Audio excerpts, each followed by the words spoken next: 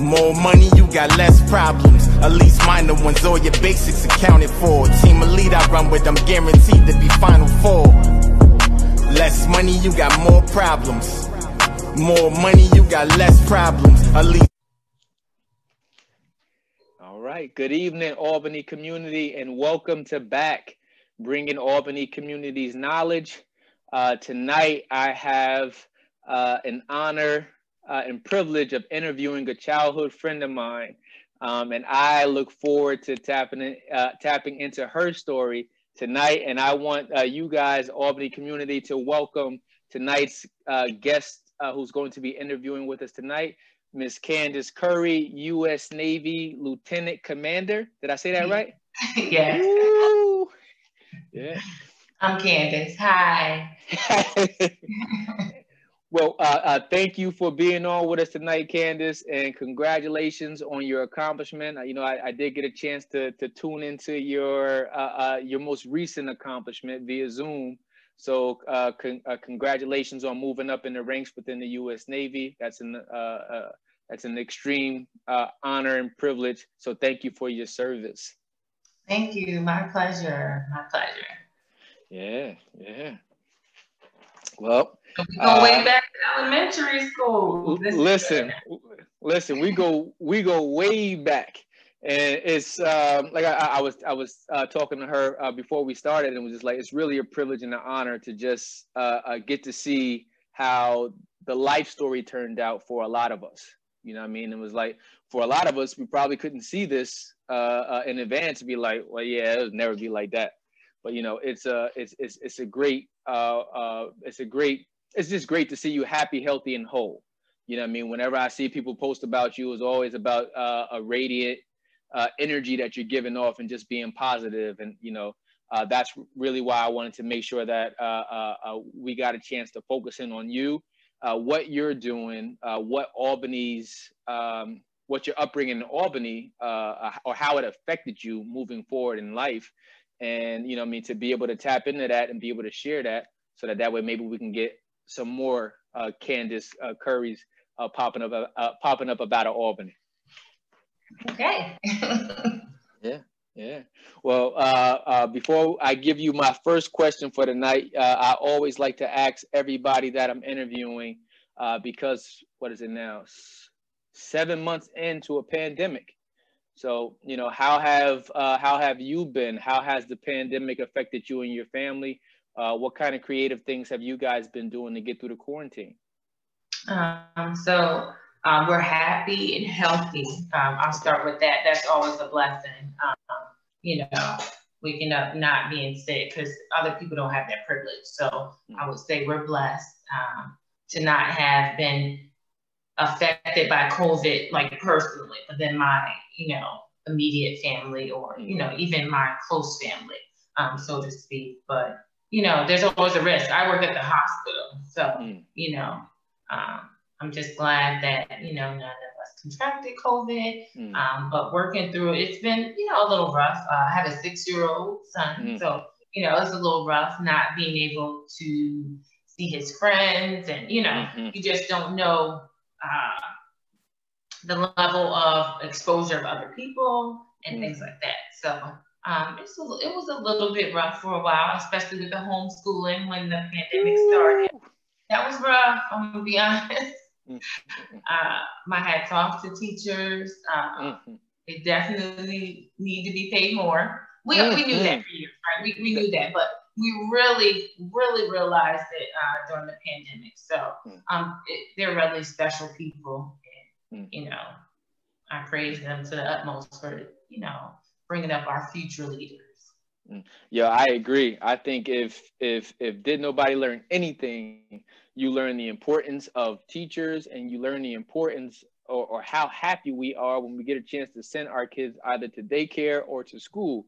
So it's just like, you know, actually, so now where you be like, okay, well, I'll go in there and I'll cuss the person out, I'll cuss everybody out in school, and be like, you go in there, you better bring some edible arrangements, you better bring some cookies, you better bring some flowers. And I think it's really taught us how important teaching is, and to give a lot more consideration than what we have been given. Because it's not just the teachers, it's the whole school administration. Imagine kids going in there being disrespectful to the staff or to a janitor or to the cook, whoever it is. I'm just like, like I said, we go back to elementary school. Just like, it wasn't no go in there and disrespect the janitor. It wasn't no go in there and disrespect the cook. It was just like every person of the school was an extension of the school. And it was just like, so right now, I think people definitely will realize that. And if they haven't, they should, because to see what they got to deal with going electronically on Zoom or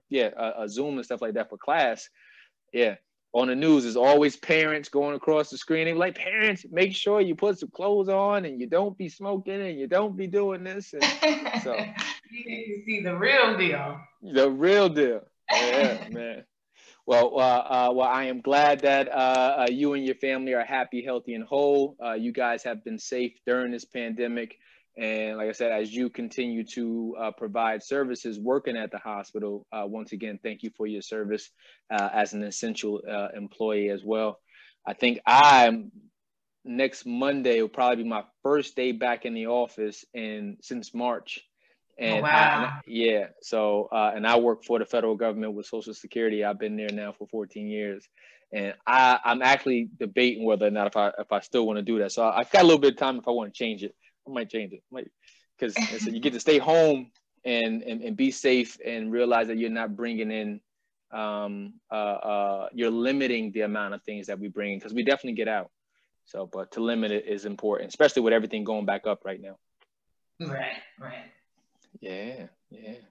Well, enough about COVID, enough about the quarantine. Tonight, I am here to find out more about you, what you're doing. That's going to lead me to question number 1 for tonight. You ready? Yes. All right. Question number 1.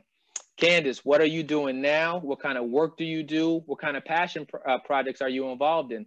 Here's your chance to tell the Albany community about you. Let us know about Candice. Yeah, so right now I'm currently in the Navy. I've been in the Navy for 18 years, but I'm currently a clinical nurse specialist. So a lot of people don't know what that is. So, you say nurse practitioner off top, people know what that is, right? Or you say a midwife, or you say a nurse anesthetist. Well, a clinical nurse specialist is that 4th type of advanced practice nurse. So we get the same training, so to speak, as nurse practitioners, but we work in 3 different spheres of influence. So basically, I'm working for patients. I'm like the expert consultant to nurses, and then I'm working for the system as a whole. So the organization, cost savings, reducing readmissions, and making sure that nursing is following best practices. So that involves like policies, procedures, and making sure that, all the up-to-date research is what we're following at the hospital. So that's what I do in my everyday job in the Navy. Okay. But in the Navy, I don't know if a lot of people know this, so you do your job, but then in the Navy, you have a whole bunch of other jobs. So, I'm a nurse, but nurses in the eyes of the Navy, we fix everything. We're fixers. So we pretty much do a little bit of everything. So that as far as like outside of work activities, I've been doing this since I joined the Navy, but I go and I speak at schools and talk about careers, just encouraging youth. One of my passions was talking to teen mom, because I was a teen mom. Okay. Anybody who, sees this interview will know, that knows me will know that I was a teen mom. So just, encouraging young women that you can, your life is not over. You don't, how people think of it like, oh, you had a baby. That doesn't limit you. It's important to have a strong support system and things like that, so that, you can make it through. But sometimes I look back, I'm like, I don't even know. I just did it. I just do. So just encouraging the young ladies. First of all, encouraging them not to jump in, don't do it. But also, if it does happen, still pursue your dreams, because, now you have a child or children to focus on. Correct. So, correct. That. And shout out to you, because not to interrupt, but, I know is it your oldest daughter? Is she still at FAMU? No, she went back to California. Wow. Yeah, Okay. she went back. She's a Cali girl. Okay. Okay. Well, I only say that because I was about to, I was going to throw it in and say, well, you know, when I seen your daughter was going to FAMU, and I have a close friend of mine that is a diehard, what do you call it, Rattler, the Rattlers, you know what I mean? So, and she was teaching there. So, you know, I said, well, listen, you know, a friend of mine's daughter is coming there. I need you to make sure that you make the connection with her. And Professor Butler is a good friend. She's doing amazing things. Yeah. She's so inspirational. So I love watching her, you know, everything that she does unfold on Facebook. It's amazing. Mm-hmm. But yeah, my daughter did 1 year at FAMU and then went back to the Valley. What? She couldn't get with the South? The South is the best. Hey. Yeah. I get it though. I spent a lot of time out there in California. I almost moved out to San Diego at one point myself. So if you grow up there, it's definitely a different vibe, and it's just like it's a different vibe. But the weather is great, and it's beautiful there, but it's not culture. Mm-hmm. I'm definitely an East Coast chick, and I'm happy to be back, even though it's in Florida, but it's still the East Coast. I'm happy to be back. Okay. It's different. Yeah, it's different. It's different for real. Okay. Well, let me see. Did I give you a chance to finish? I'm sorry because I interjected. I got so excited with you mentioning your daughter and that transition for you. I just wanted to say congratulations again, because to have your daughter now, whether she's in Florida or back in Cali, I know she's in Cali now, but that's a huge accomplishment as a young mom to be able to say, you know, I made it through that time or transition, and it made me better. And I also have 3 beautiful attributes to my life that continue on my legacy each day.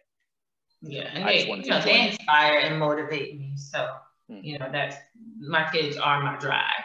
Okay. So, you know, I'm thankful to God for them. I also do a lot of mentoring. So in the Navy, I mentor, but a lot more so outside of the Navy. I mentor a lot of females.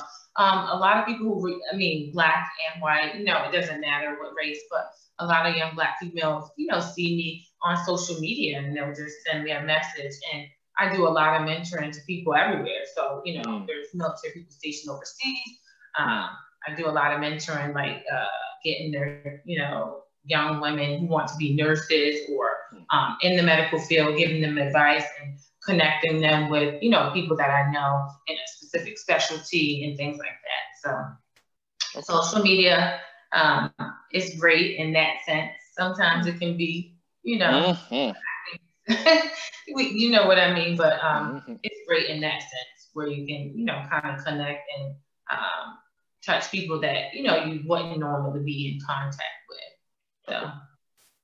Okay. Yeah. No, I mean, my pastor just said it Sunday, and he was just like, you know, the internet or social media can be a perfect tool if used the right way. Most of us don't utilize it the right way, and the amount of time, because it is an energy sucker. You know what I mean? Because sometimes you can go click on one thing and next thing you know, you're down the rabbit hole.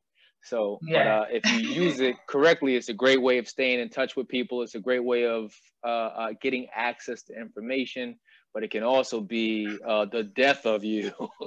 So, absolutely. Yeah. Okay. Well, let me see. Question number 2 for you. This is my favorite question out of all of the questions I ask every person that I interview. What is your favorite place to visit in Albany and why? My favorite place to visit in Albany? Mm-hmm. I would say my mom's house. I mean, because that'd be where it all started. I think, you know, I left Albany so young. So, you know, I didn't, you know, I had my old stomping grounds like 3rd Street, you know, little places like that. But like I was so young when I left Albany, moved to New York City and then joined the Navy. So I didn't have, you know, many spots that I like hung out at, so to speak. Back in those days, there was no hanging out for me. my parents, well, one of my parents was very strict. So, you know, I just had my little crew that I hung out with. So I would say my mom's house. Just that's where me and my brothers meet up, you know, like connect and things like that. Okay. I think you're the second maybe that used their parents' house. Jason Coleman might have been the first. He said, "Well, you know, my favorite spot is my mom's house, of course, but outside of that, you know, what I mean, is Green Street. I go down to Green Street Park. So, you know, for you, if it's mom's house, that's still good enough because it just shows the complete package. The ambiance of Albany for you is still family. It's home. Yeah. So, okay. All right. You ain't get no spots. Just like you got out of that soon before you had your own spots. But that makes sense. That makes sense. I was in the Bronx for a while. Okay. Probably like 4 years, and then yeah. Okay. All right. Well, I got a question for you, and I think you might have tapped into this a little bit early with one of the things that you revealed. But thinking of your younger self, Candyce, what is something that you wish someone had taught the younger Candyce?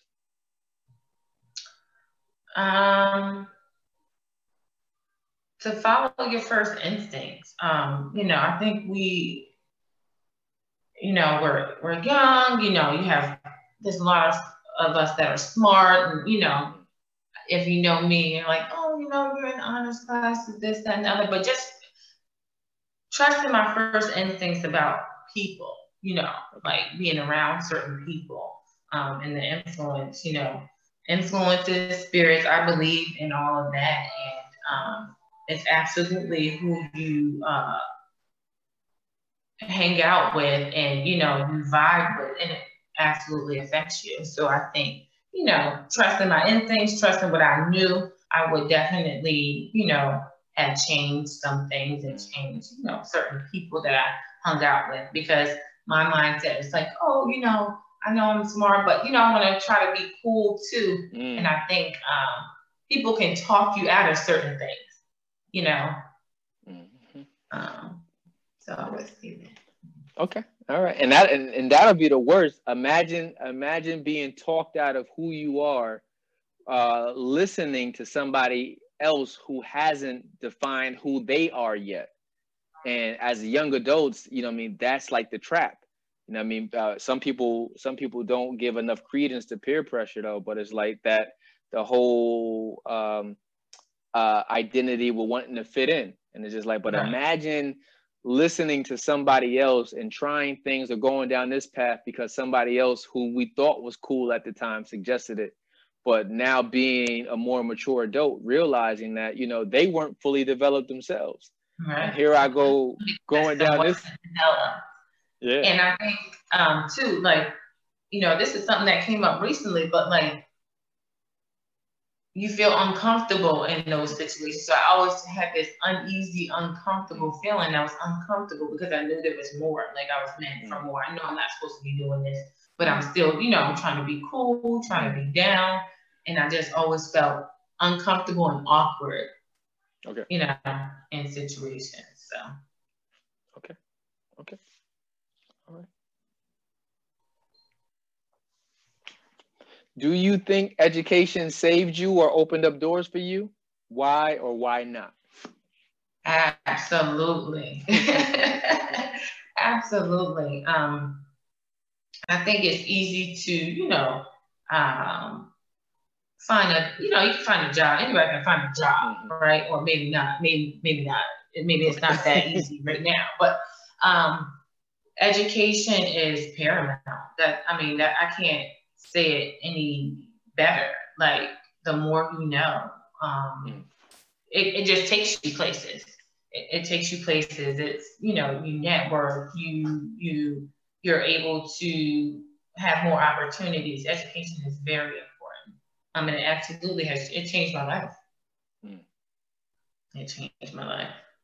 Okay. You meet people, you go places, and, you know, you're able to do more because you know more. And, you know, I think education is important, and it's important to pass on that knowledge. So you're not just getting education just to establish a career and then stop there. I think it's very important to share. Knowledge sharing is important. You know, you have so many people kind of like doing the same thing. And I think if we collaborated more and shared our knowledge, we could do so much. And that's one of the big things I think about when I think about Albany. Is like, I see so many creatives. There's so many, you know, creative people, and there might be people doing the same thing. And I think collaborating together, we can do so much. There's room for everybody, you know. And I think getting to that point of realizing that, you know, it is space for other people other than you, but it takes it takes a level of maturity to get that, because sometimes you think that, you know, if I don't take advantage of this right now, you know, this is my opportunity now, you know, I got to stomp out this person in order for me to get it. And really, it's not. It's enough room. It's enough space for you to get exactly what is destined for you to get. I know you mentioned earlier, you know, I mean, your relationship with God and understanding the spiritual attributes about ourselves. Everything that's for somebody else isn't necessarily for you or for me. You know what I mean? So it's just like, and you can go, you can try to, snuff somebody out of a position, and you get there and you don't even like that position. It's because it wasn't for you. You know what I mean? And, you know, you could realize it later or stay in it because you care about what other people think, and that's not truly your passion. I've seen it time and time again in the military. But I think the biggest thing is just like a paradigm shift. People need to shift the way that they change your thinking, and, you know, look at things from a different perspective. And, you know, we could grow so much more. So I think that's something that Albany kind of, you know, needs to see, like, just different. It's different when you change your mindset. It's all about mindset. You can go so much further, and we can, you know, build each other up because we can all win. And Albany can be so much more. There's so, like, a lot of people I don't, you know, I probably just lost touch with them, but there's so many creatives. There's so, you know, a collective of creative individuals there that it should be so much greater. And it's small. So, I mean, you can thrive in a smaller environment. Like me, I went to an HBCU in Charlotte, North Carolina. It was a smaller school, but listen, there's everything about my education and at Johnson C. Smith prepared me for the world. And it was just like, sometimes being in a smaller environment can help you too. So Albany is set up as a smaller environment. And it's not that many people, it's not as many people that are taking advantage of it for its full potential. Sometimes we get involved in the negative aspects of it and think that that's all that it has to offer, but it's not. So if you really were prepared and had the right tutelage and right mentors and the right support system, you could truly thrive in a place like Albany because it's smaller. Your competition base isn't as large as if you go to other metropolitan areas and stuff like that. Right. But, you know, it's also limiting too, because it can be limiting because your access to people are going to be limited. So, and it'll be limited to where you are. But that's the importance of getting out and traveling and realize that it's a lot bigger than Albany. Right. And it's worlds that exist outside of here. Right. And I think, you know, people traveling and bringing, you know, those things back, those tools back to Albany is very important. So. Yeah. Like which is why I'm interviewing you guys. Listen, that's why I'm interviewing you guys. It's just like, it's just each and every one of our path, either for those who still live in Albany or for those of us who've wiggled up out of there and planted roots elsewhere. You know what I mean? We've all had different paths to get there. And it's just like, the uniqueness of that is that it doesn't have to be the same. Your route out of Albany went to New York to wherever, you know what I mean? Mine went to North Carolina and wherever, you know, so, but it's, you know, it's so many different paths. And the more we get to see people that look like us, you know, there's a saying I always say, we learn from the successes and failures of people who look like us. So the more we see individuals who look like us, who are doing it, who have transitioned or made the necessary moves, it's like, well, you know what, I can do that too. You know what I mean? I don't gotta sell myself out. I don't gotta just fall victim to what everybody else expects me to be. I can be so much greater than that. Absolutely. Yeah, man. Yeah. Let me see. During your early education between kindergarten and 12th grade, do you think that racism played a role in the education that you received at all?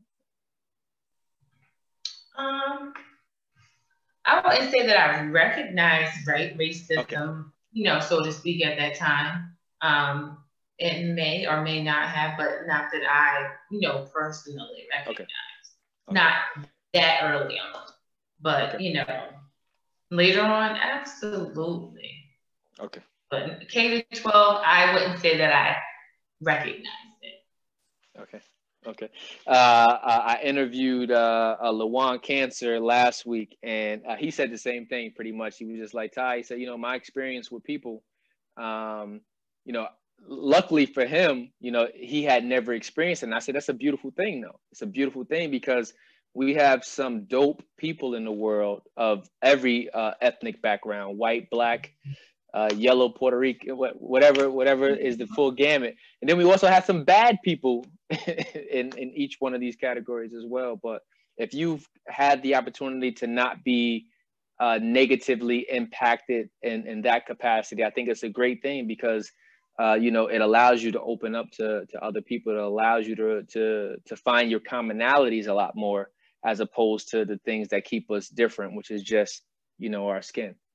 Right. So, but yeah, I think it's what's funny? I'm sitting here, I'm thinking of, because I don't think that I would say that racism played a part in my education, but I do think that I realized early how people would judge me, whether it was based upon who I hung with or whether it was based upon the clothes that I wore. And it's too funny. I'm sitting here just thinking of a teacher that we had. I'm not sure if you had him in Hackett, but he said something to me, and I definitely won't say his name, but he said something to me, and at the time, all I could do was fight back with arrogance, because what he said was that he said, Tyrell, I don't like you, right? And my immediate response was to fight back at him and say, well, I don't like you too. But really, looking back at it, I was really crushed that the teacher said that to me. Right. And it was just like, as opposed to telling him that he crushed me by him saying that to me, it was just like my immediate response was to say, well, I don't like you either. And but it's just like, so you'll have like those type of things that'll happen. And by the grace of God, that didn't tarnish well, my now relationship. That you mention it, I did have a particular teacher who happened to be Black, and she said something to me one day about my brother. And it's kind of like when you say racism, well, this is a Black teacher, but she kind of stereotyped me based on, how Black people are, and then, like the history of your family. But she was just like, because I was really quiet in her class, and she's just like, I'm surprised that you're not acting like your brother. I thought I knew he would end up doing, something or going to jail. And that was really shocking. Yeah. And listen, so it's like those things, like, but I've always tried to turn negatives into positives. So regardless of what experience I got myself in, because I'm not going to blame the world, some of the stuff I put myself in, and then other times is other people's perception of us. So, but you end up you take lemons and make lemonade, or you turn negatives and turn them into positives. And that's it. So that, you become the oxymoron. Yeah, I think you're going to be just like your brother, but it'd be like, well, now I'm going to show you through what I'm doing that, I'm so much more than what you limited me to. Right. Yeah. Okay, got an interesting question for you. And the Black Lives Matter movement isn't just about police brutality, but it's also about dismantling systematic racism. If you were in charge of a particular chapter of Black Lives Matter, what would be two or three things that you would want the community to focus on? Uplifting one another, Okay. for one. Okay. And I think, a lot of different chapters are focused on that, but I mean, that is key. Just, reeling ourselves back in, because there's so much self-hatred in the Black community. Yeah.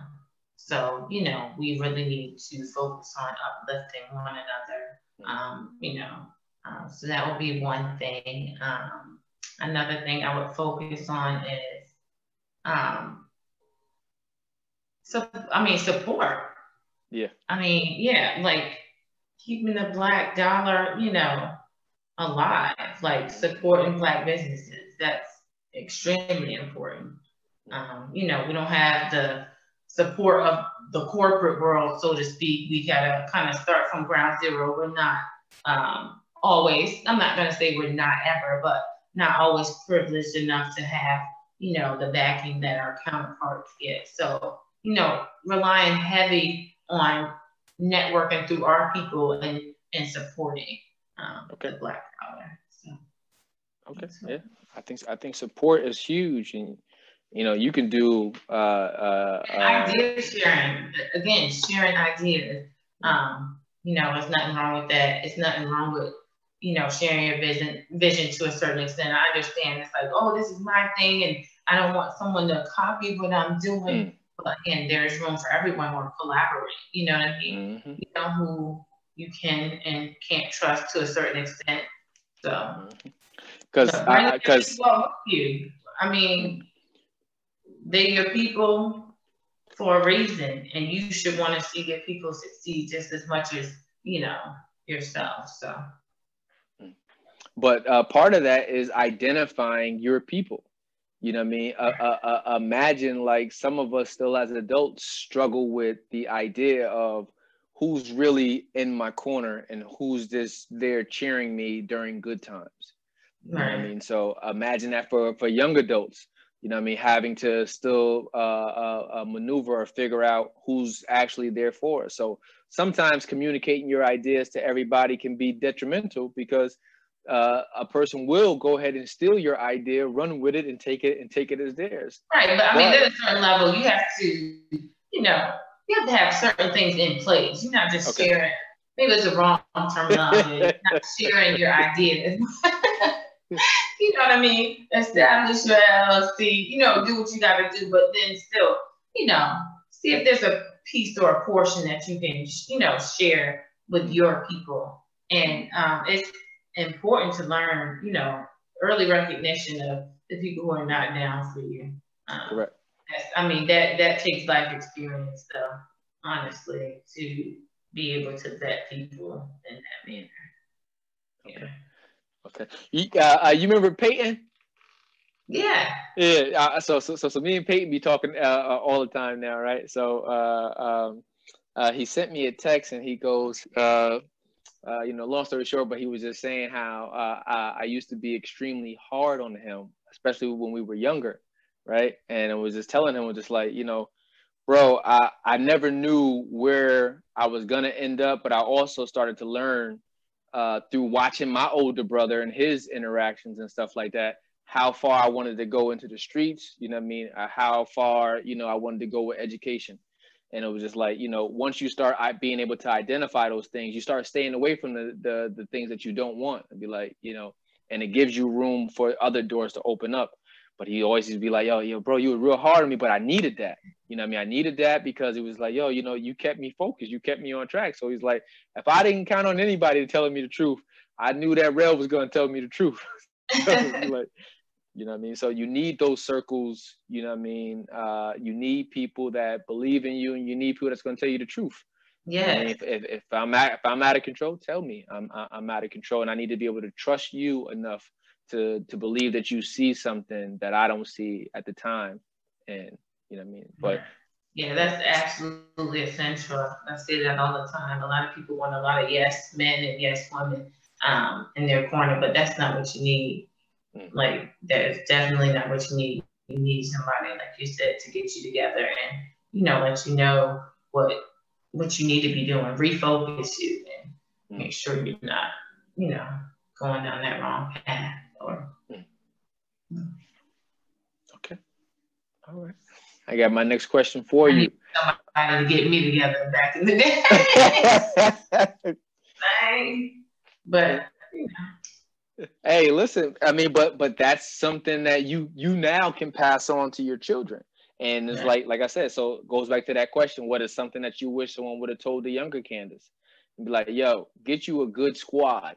You know what I mean? Keep you a good squad around you that have some ideas, that has some principles, and you know what I mean, y'all gonna be pushing each other to do X, Y, and Z. You know what I mean? Because who you surround yourself is so important into who you end up becoming, because it's just like what they say, birds of a feather flock together.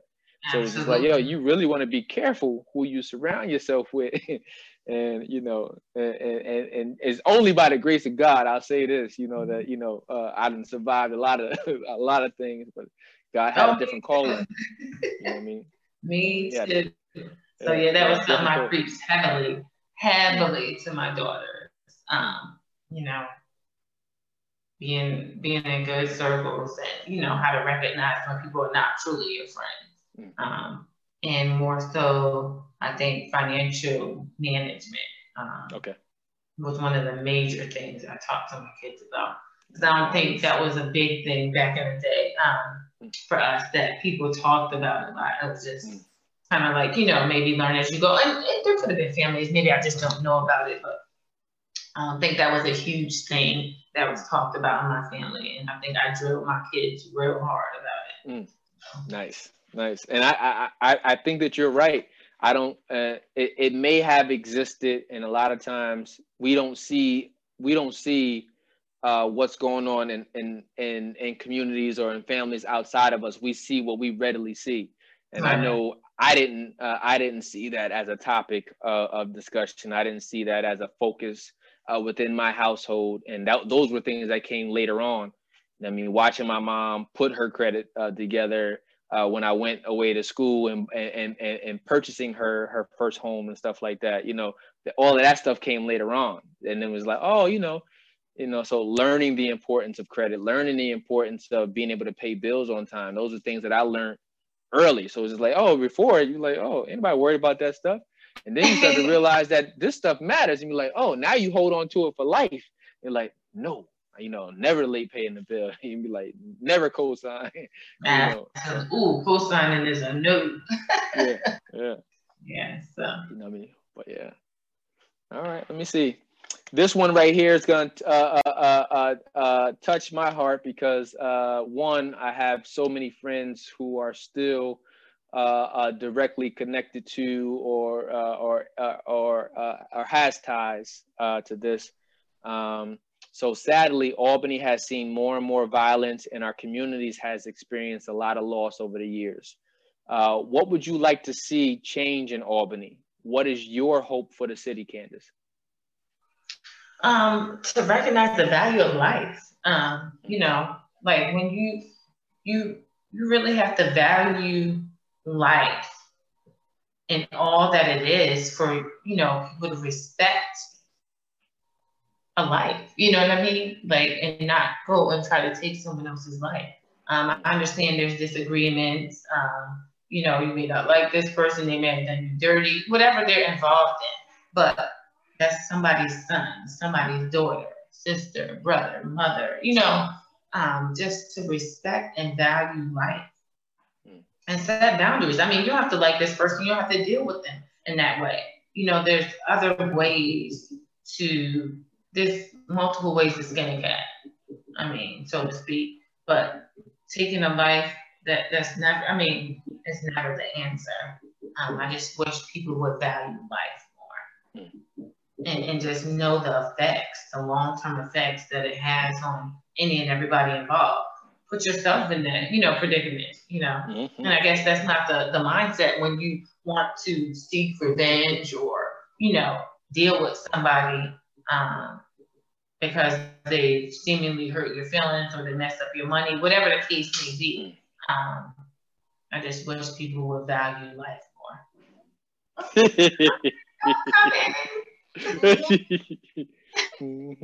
I'm in an interview. So you might as well say hi now. Hi.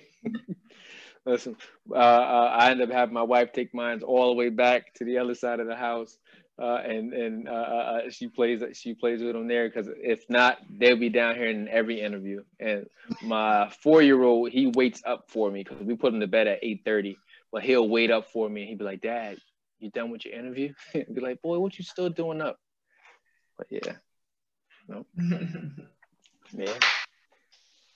But yeah, speaking on your hope for kids didn't grow up in that, and my wife is not from there, so it's just like I'll go by myself, you know what I mean. But and then even there when I go by myself, sometimes it's just still a worrisome thing too. Be like, it's not necessary because you got stray bullets coming around, and it's just like Albany wasn't always like this. It was such a dope place to for me. Albany was a dope place. Like I couldn't wait to get older. I couldn't wait to be able to hang out at certain spots in Albany. And it was a greater sense of community when we came up in Albany.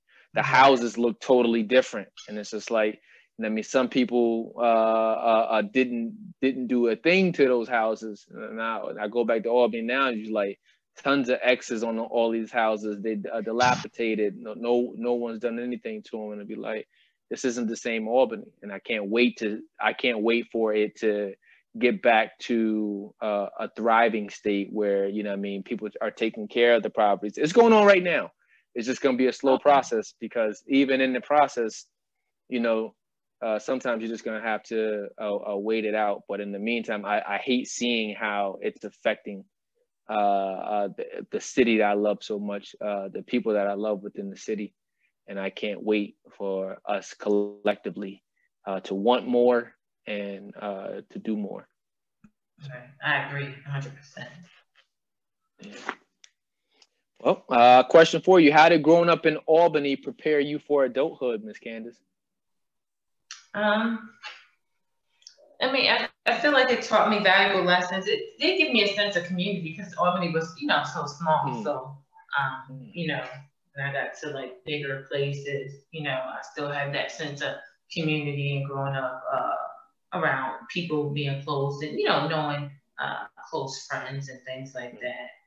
But it prepared me to be ready, for anything. So, I experienced at a young age, I feel like there was a lot of loss back then too. So I experienced loss. I experienced, good times. It just really prepared me for the good and the bad, I would say. So, but I do miss the sense of community back in the days, block parties, just different things. I feel like it made me a well-rounded person. I miss the safety too, though. I'm sitting there thinking, I said, if I remember right, like, what is that? That's in between Ontario and South Island. I think that's the next one up. It was just like I think that might have been when you where you were at. But that neighborhood was, if you look at it now, in comparison to what it looked like when we were younger, it's totally different. It was like, there were nice houses there. People took care of the stuff, and it's just like, you know what I mean. So. Me and Dr. L or LaShawna Liscombe was talking the other day, and it's like, and she grew up in between North Lake and Quail. It was like, no one touched that street. It was just always just like nice, and it's just like, but so now it's just like, the regard for our property, the regard for our community has changed so drastically. And I went back. Changing as the world changes. I feel like just people are losing a sense of self and sense of community. So that's what happened. Well. We need more positivity out here in the world. We need more hope, and I mean, I just hope that everyone can hold on a little bit longer for it, and realize that we got to be the change that we seek. You know what I mean? Absolutely. We got to be the change that we seek. And one of the other big things in the Black community I want to talk about is mental health, especially in light of COVID, because I mean, the suicide rate is off the charts, especially since COVID, in the COVID environment. But outside of COVID, I just wish more Black people would seek help, seek, and I said that word first just to say help in the sense that it's going to build you up. Not like, oh, there is something wrong with you. You're having an issue, just like any other issue. It's like, therapy is dope. Right. Therapy is dope. It only serves to help us, to make us grow, get better. So I wish people would look at therapy in a more positive light, rather than, oh, it's something wrong with you, or I'm just sitting down talking, like stop looking at the negative connotation of therapy and actually, attend therapy, because it can do major things for people. Major things. I mean, therapists have therapists, okay? So exactly. Exactly. But mental health is huge, because you can't talk about peace in the community back together. You can't talk about all these other aspects until we have happy, healthy, and whole beings, period. Right. And your mental stability is a huge part of that. But we used to have this big stigma around it. So I'm glad that that you brought it up. I know when I had, like I said, Dr. L,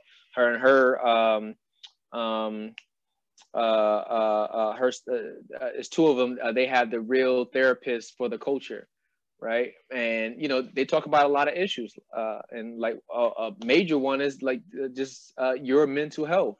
Tomorrow we're doing a seminar with my frat chapter here on the black mental health. I mean, excuse me, mental health for Black men. But it's just important to get past the stigma. And I think, Jay-Z did it a little bit with that 444 album. And I remember we always have like gatherings here at our house. But we ended up having a 444 meets lemonade. So it was a bunch of people here, and we had it. We ended up doing breakout sessions. Had the ladies upstairs watching the Beyonce videos from Lemonade, and the guys were downstairs doing the little the footnotes, as Jay-Z called them, from the 444 album, and just talking about a lot of the things that plague us as Black people, as Black men, as Black women, and not having an outlet to express those things. Right. And we definitely need to express them. We need to, release them, express them, and learn how to move forward, with those things. So I think it's very important. People, just because, you're educated, some people, it's fitness for them.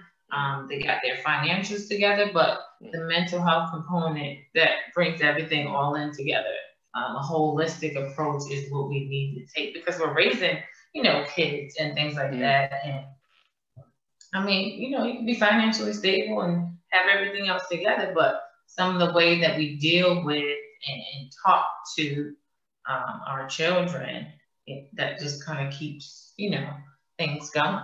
And we don't realize it, but we could be damaging our children in the way that we are archaic mindset.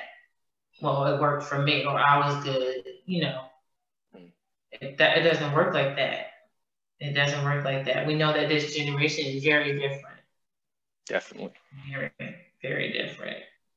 Definitely. I'm not saying I understand it completely, but they're very different. And it sucks sometimes. You're like, I mean, I don't get it. They should just be more resilient, but we have to sometimes be more sensitive to that, and call in the experts.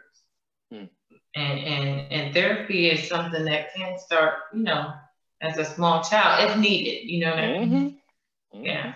Listen, I'm a huge advocate for it, and like you said, I mean, I think the more the stigma is removed from it, the more we'll realize the residuals or the benefits that we can get from it. And imagine being able to have, like, I'm 37 now, and it's like, some of the things I learned now, be like, I wish I had known then, or I had a better understanding of myself. It's like, oh, when I used to do that, this is why I was doing it. And, I never understood why I was doing it.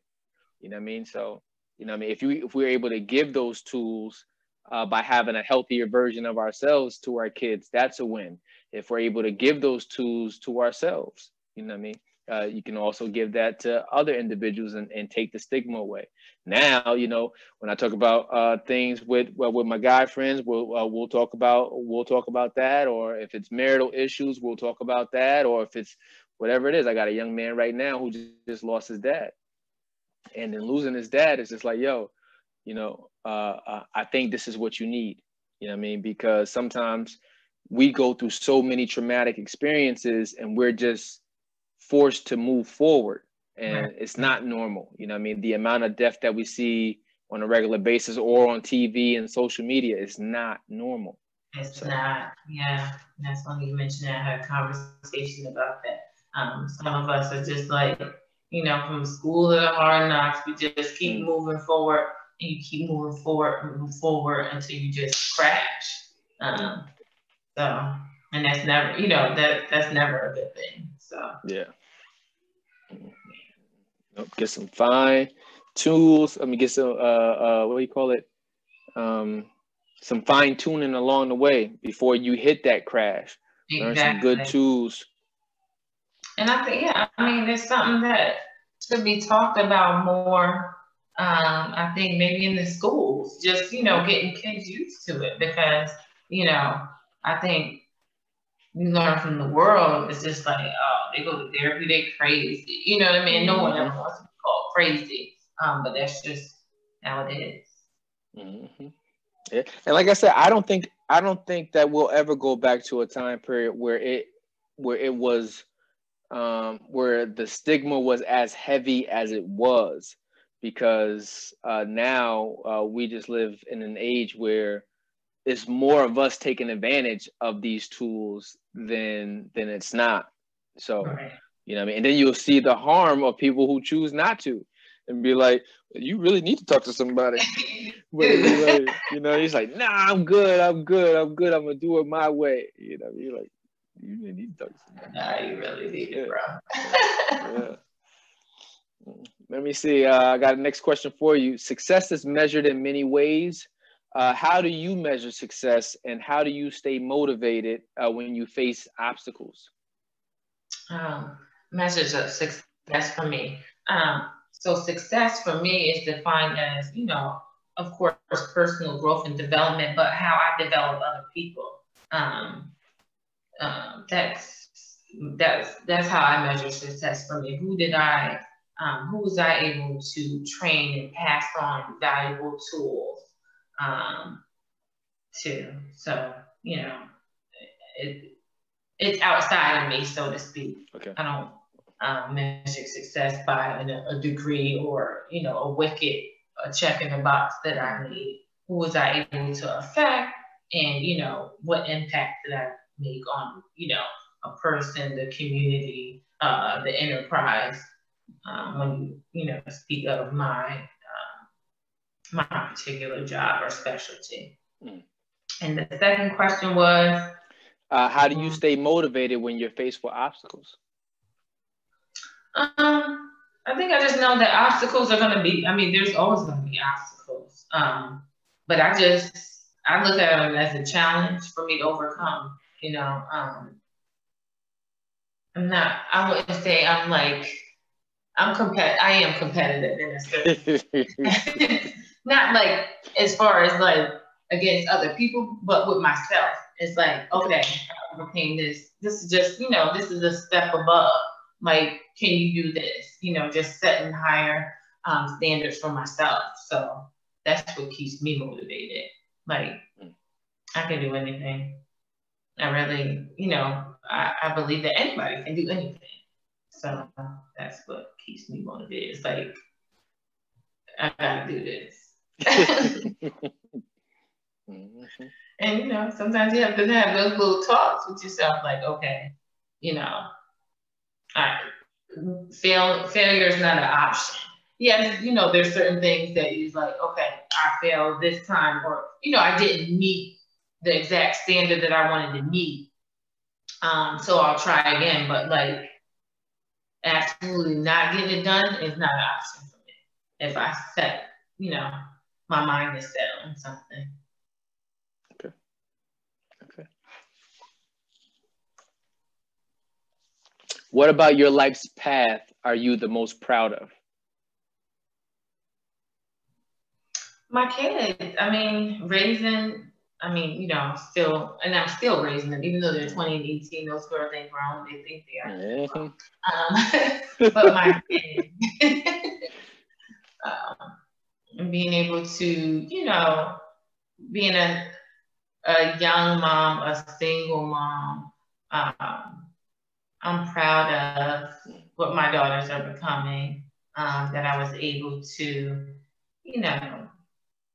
take care of my kids pretty much by myself, because I joined the military young, and I was away. I didn't have family that could just come and readily be available for me, so I had to figure it all out myself. But just making it and having respectable kids that I'm not saying they're perfect, because no kids are perfect, but respectable woman.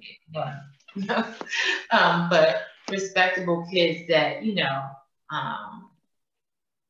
love me and love other people, value other people, and have good morals. I think that's what I'm most proud of, my children.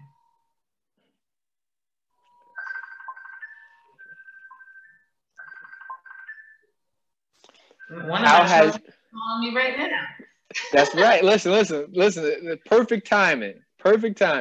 Incessantly. See, I just got done talking about you. Mm-hmm. Let me see. How has traveling and or relocation impacted or shifted your worldview? It's opened my eyes to just like so many different things that just show me that there's so much more, and there's so many different ways to do things. I wouldn't have had it any other way, because I just got to see so many different things. I love it, and for me, I would say it. Like thinking about it, I'm like, oh man, it kind of sucks. My kids never really was in one place, so they didn't get to grow up like I grew up and have these forever friends or grow up with cousins. And for a little bit, initially I looked at it negatively, but then the positive is they get to see so many different things, so many different ways to do things, and so many different opportunities in different places, that I think is a positive. Just being in different places shows you, it opens your eyes to the world. It just lets you know that there's so many bigger things.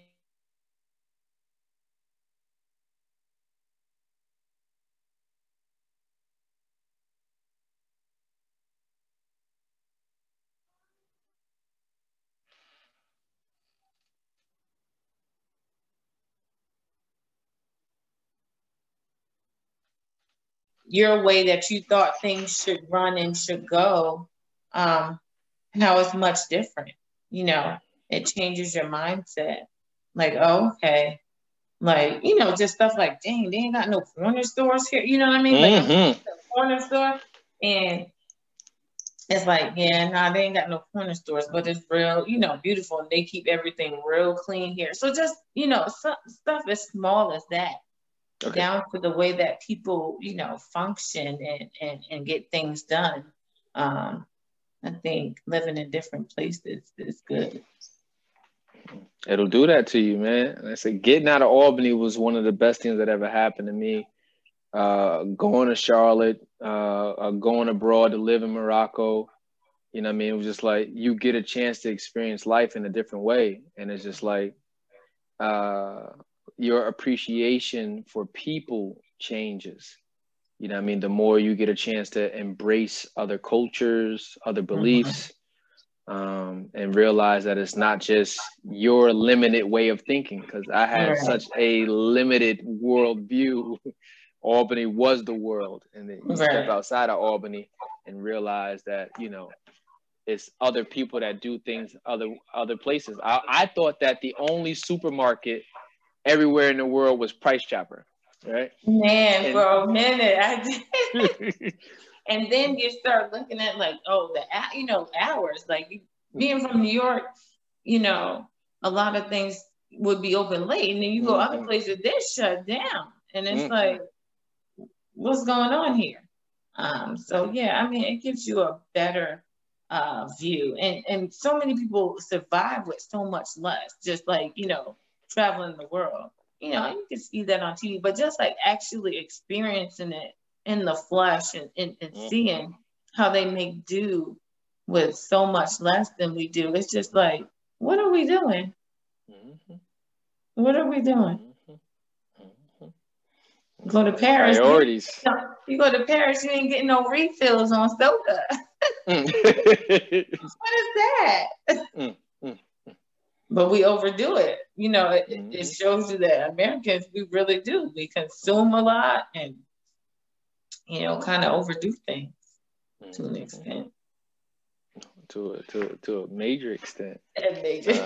Yeah, to a major extent. It's not until you realize that you don't have to, that you begin to change. You know what I mean? Whether that is how much we spend monetarily, how much we eat, you know what I mean? How much we do everything. Everything has to be done in moderation. You know what I mean? Right. So, but it's just like, I look at the younger Tyrell, you know what I mean? The 20 something year old Tyrell, I had about 3 cars for no reason. You know what I mean? Be like, what I would do to give back with some of the money or the things that I did as a young person. Now I'd be like, never again. Or, you know what I mean? Now I'd be like, you don't even need that, So now you could stack a whole nother way, you know what I mean? Don't put your money on these particular things. Put your money on something that's going to build, you know what I mean? Build, look at assets and stuff like that. But sometimes you got to go through the experience. Sometimes you got to learn the hard way to get it. But I think we need to definitely, be putting it out there for the youth to, learn from our mistakes and definitely sharing that information so they don't have to experience it. One of the major things, I taught my kids about is, and now whether they, continue to do it or not, but like the importance of credit and the financials, but like, a lot of us, let me not say a lot of us, I'll just talk about me, maybe my experience with like, bills being put in their name as youth and having to rebuild their credit, just doing the opposite. Like, I feel like I did the complete opposite and made sure that, I put my kids on my credit cards, but those were always paid. And, I was really meticulous. I was always like a 1 credit card person, and I immediately transfer the money over and always, kept a great credit score. So then boom, when my kids are 18, they got the same credit score that I have, you know what I mean? And, investing money and things like that. So they're not starting from square one with credit, and going and getting a credit card and misusing it. We set up to a point where they don't really need it. And, in my eyes, I'm like, if you ain't got the money for it, you don't need it. You don't need it. Yeah, we don't use credit anymore. We did Dave Ramsey's I put them through that too. Yeah. Yeah. And I bought the same thing that my wife and I took, and I bought it for all my siblings too. And it's because I always say it's so hard. It's so hard to think long term when you're still caught up in the regular day to day, because it's an overwhelming feeling that you have on you. It's like I don't even have the opportunity to think there yet. But really, it's a mindset. You mentioned earlier, it was just like, so you don't need this big, large sum of money in order to get right. Sometimes you got to change your mindset, change your habits, change the different things that you're doing to build it. And, you know, I mean, if you're patient enough, you know what I mean, you'll see it happen.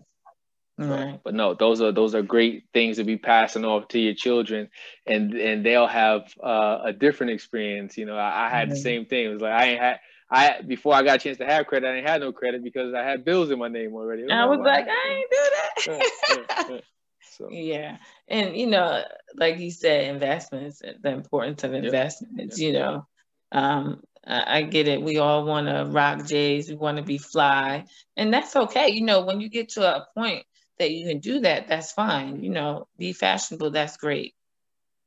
But make sure you invest. And I think one of the biggest things I taught my daughters, one of them's really great at it. The other one, she ain't, but paying yourself first. Like you get paid, you off top, you know, you're saving a large portion of that. And then, you know, you pay your bills, which didn't have any yet, but you know, when you have bills, you got bills, but saving and, you know, investing in something that's going to grow your money.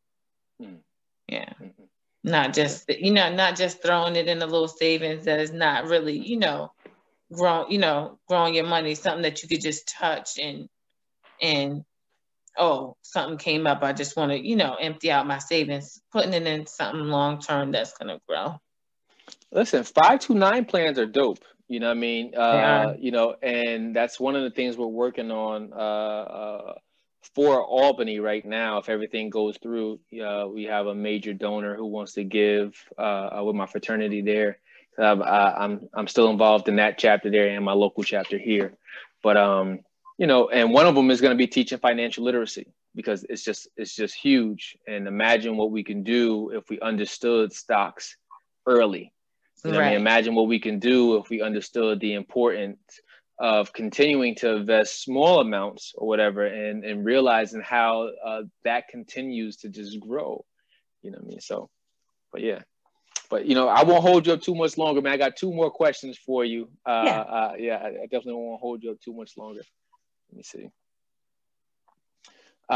Second and last question. Thinking about your strengths, Candice, what skills or knowledge what skills or knowledge that you have about yourself is the most transferable?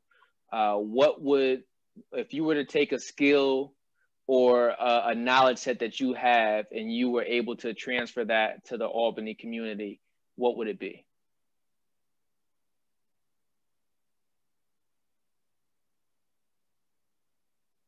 I would say being humble. Yeah, being humble. Like, you know, you can achieve whatever, but I mean, just, you know, being able to, you know, stay down. I think that's really, really important. And, you know, it changes how you deal with people and changes how you deal with situations. So I would say that's, you know, a big strength that I have. Just, you know, getting out there, not, you know, making it and feeling like you're on some, you know, other level where, and not saying you get out of touch with people, but just serving. If I could change what I said, I would say servant leadership. Okay. Servant leadership is really where I'm going with that. Being able to serve and, you know, being there for the people, looking out for other people's wants and needs, and in turn is a greater investment because people will do leaps and bounds more than you expected by being a servant, a humble servant leader, investing in your people, and the return on investment is greater. Okay. And I remember being on an airplane one day, and I won't tell the whole backstory of it, but the gentleman that we were sitting next to, he told us his daughter's name, and his daughter's name was Joy, right? And it was Jesus, others, and then yourself. So when you talk about being a servant, I think the word used was a servant leader. Did I say that right? Mm-hmm. Okay, so but it's just like, the importance of being able to put other people first, or being able to see the importance of how these things affect other people. So, yourself, others, Jesus, others, and then yourself, so. Yeah. Okay. And let me see. Here's my second to last question for you. Are there any type of resources like apps, podcasts, social medias that you follow, that you believe you get a good message from, that you would like to share with the Albany community? Motivational speakers that you're following, books that you're reading? Let us know what's going on in the world of Miss Candyce Curry. Well, I follow really heavy. He's a Navy guy, but he also, he just speaks freely out, everywhere. So he doesn't really even do much in uniform, but it's a guy named Anthony Waite. And it's called Leaders of the Future. I can post it or send it to you.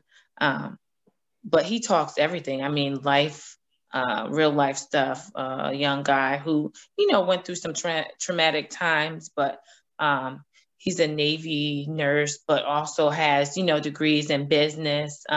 So, he goes all around the country and talks to financial specialists. He talks, to kids. He hits all the wickets from children to adults, talking, about tools that we absolutely need. It's really good. Really good. Anthony Waite. I'm on it. Anthony Waite. Okay. Yeah, I'll send you his. He's been on TED Talks. He's done it all. It's pretty amazing. We worked together in San Diego, and just, seeing him take off is amazing. Nice. Okay. All right. And my last official question for the evening, I ask every interviewee the same question. If you were to recommend someone for me to interview next for a back interview, who would you recommend me to interview? From Albany? Yep. I would recommend Soraya Byram's. You know Soraya? Yeah, I know Soraya. I know Soraya. Okay. Yeah. Okay. Yeah. All right. Duly noted. I think Soraya's dope. I might be a little biased. That's my god sister, but no. Okay. I think Soraya is, a really good, a positive influence in the community. So. Okay. All right. I'm on it. Yeah, I don't think I spoke to Soraya maybe since high school. It feels like, at least. But yeah, nope, I know her very well. And I always like to ask the people that I'm interviewing who they would recommend, because we all have people who influence us in different ways that, I'm not going to be directly connected to. And through your recommendation, I can bring those individuals in as well to get them involved as well. So thank you for sharing your time with us tonight. Well, thank you for the opportunity. I appreciate it. I'm so very proud of you, and thankful that you're doing this. I think this is amazing. So it was a no-brainer when you asked me. Yeah, life is busy, but you make time, for things that are important. So, it was just like, this is what I got to do, because this is important, to me. I don't get to Albany as much as, that's neither here nor there, but Albany is still home. And, I want nothing more than for people to, grow and thrive, especially in my hometown. So, okay. Yeah, I've talked about some ventures. They haven't come to fruition yet, but you know, coming back home to do some talks and, you know, do some things, you know, futuristically. Okay. And I'm very methodical and, you know, calculated. So it will happen, you know, if I tell myself it. It may not be. Oh, you already told us that earlier. Whatever you set your mind to, you're going to go ahead and do, because you are competitive with yourself. With so myself, I know that will come to fruition. Yeah. So. Yeah. Well, thank you again for sharing your time with us, Albany community. Thank you for staying with us as well. And I look forward to getting your message out to the people. I continue to wish success for you and your family, health for you and your family, and stay safe during these times, Ms. Candyce. Thank you. And same to you and your family. Be safe and God bless you. All right. Thank you very much. I'll talk to you later. All right. Peace. All right. Bye-bye.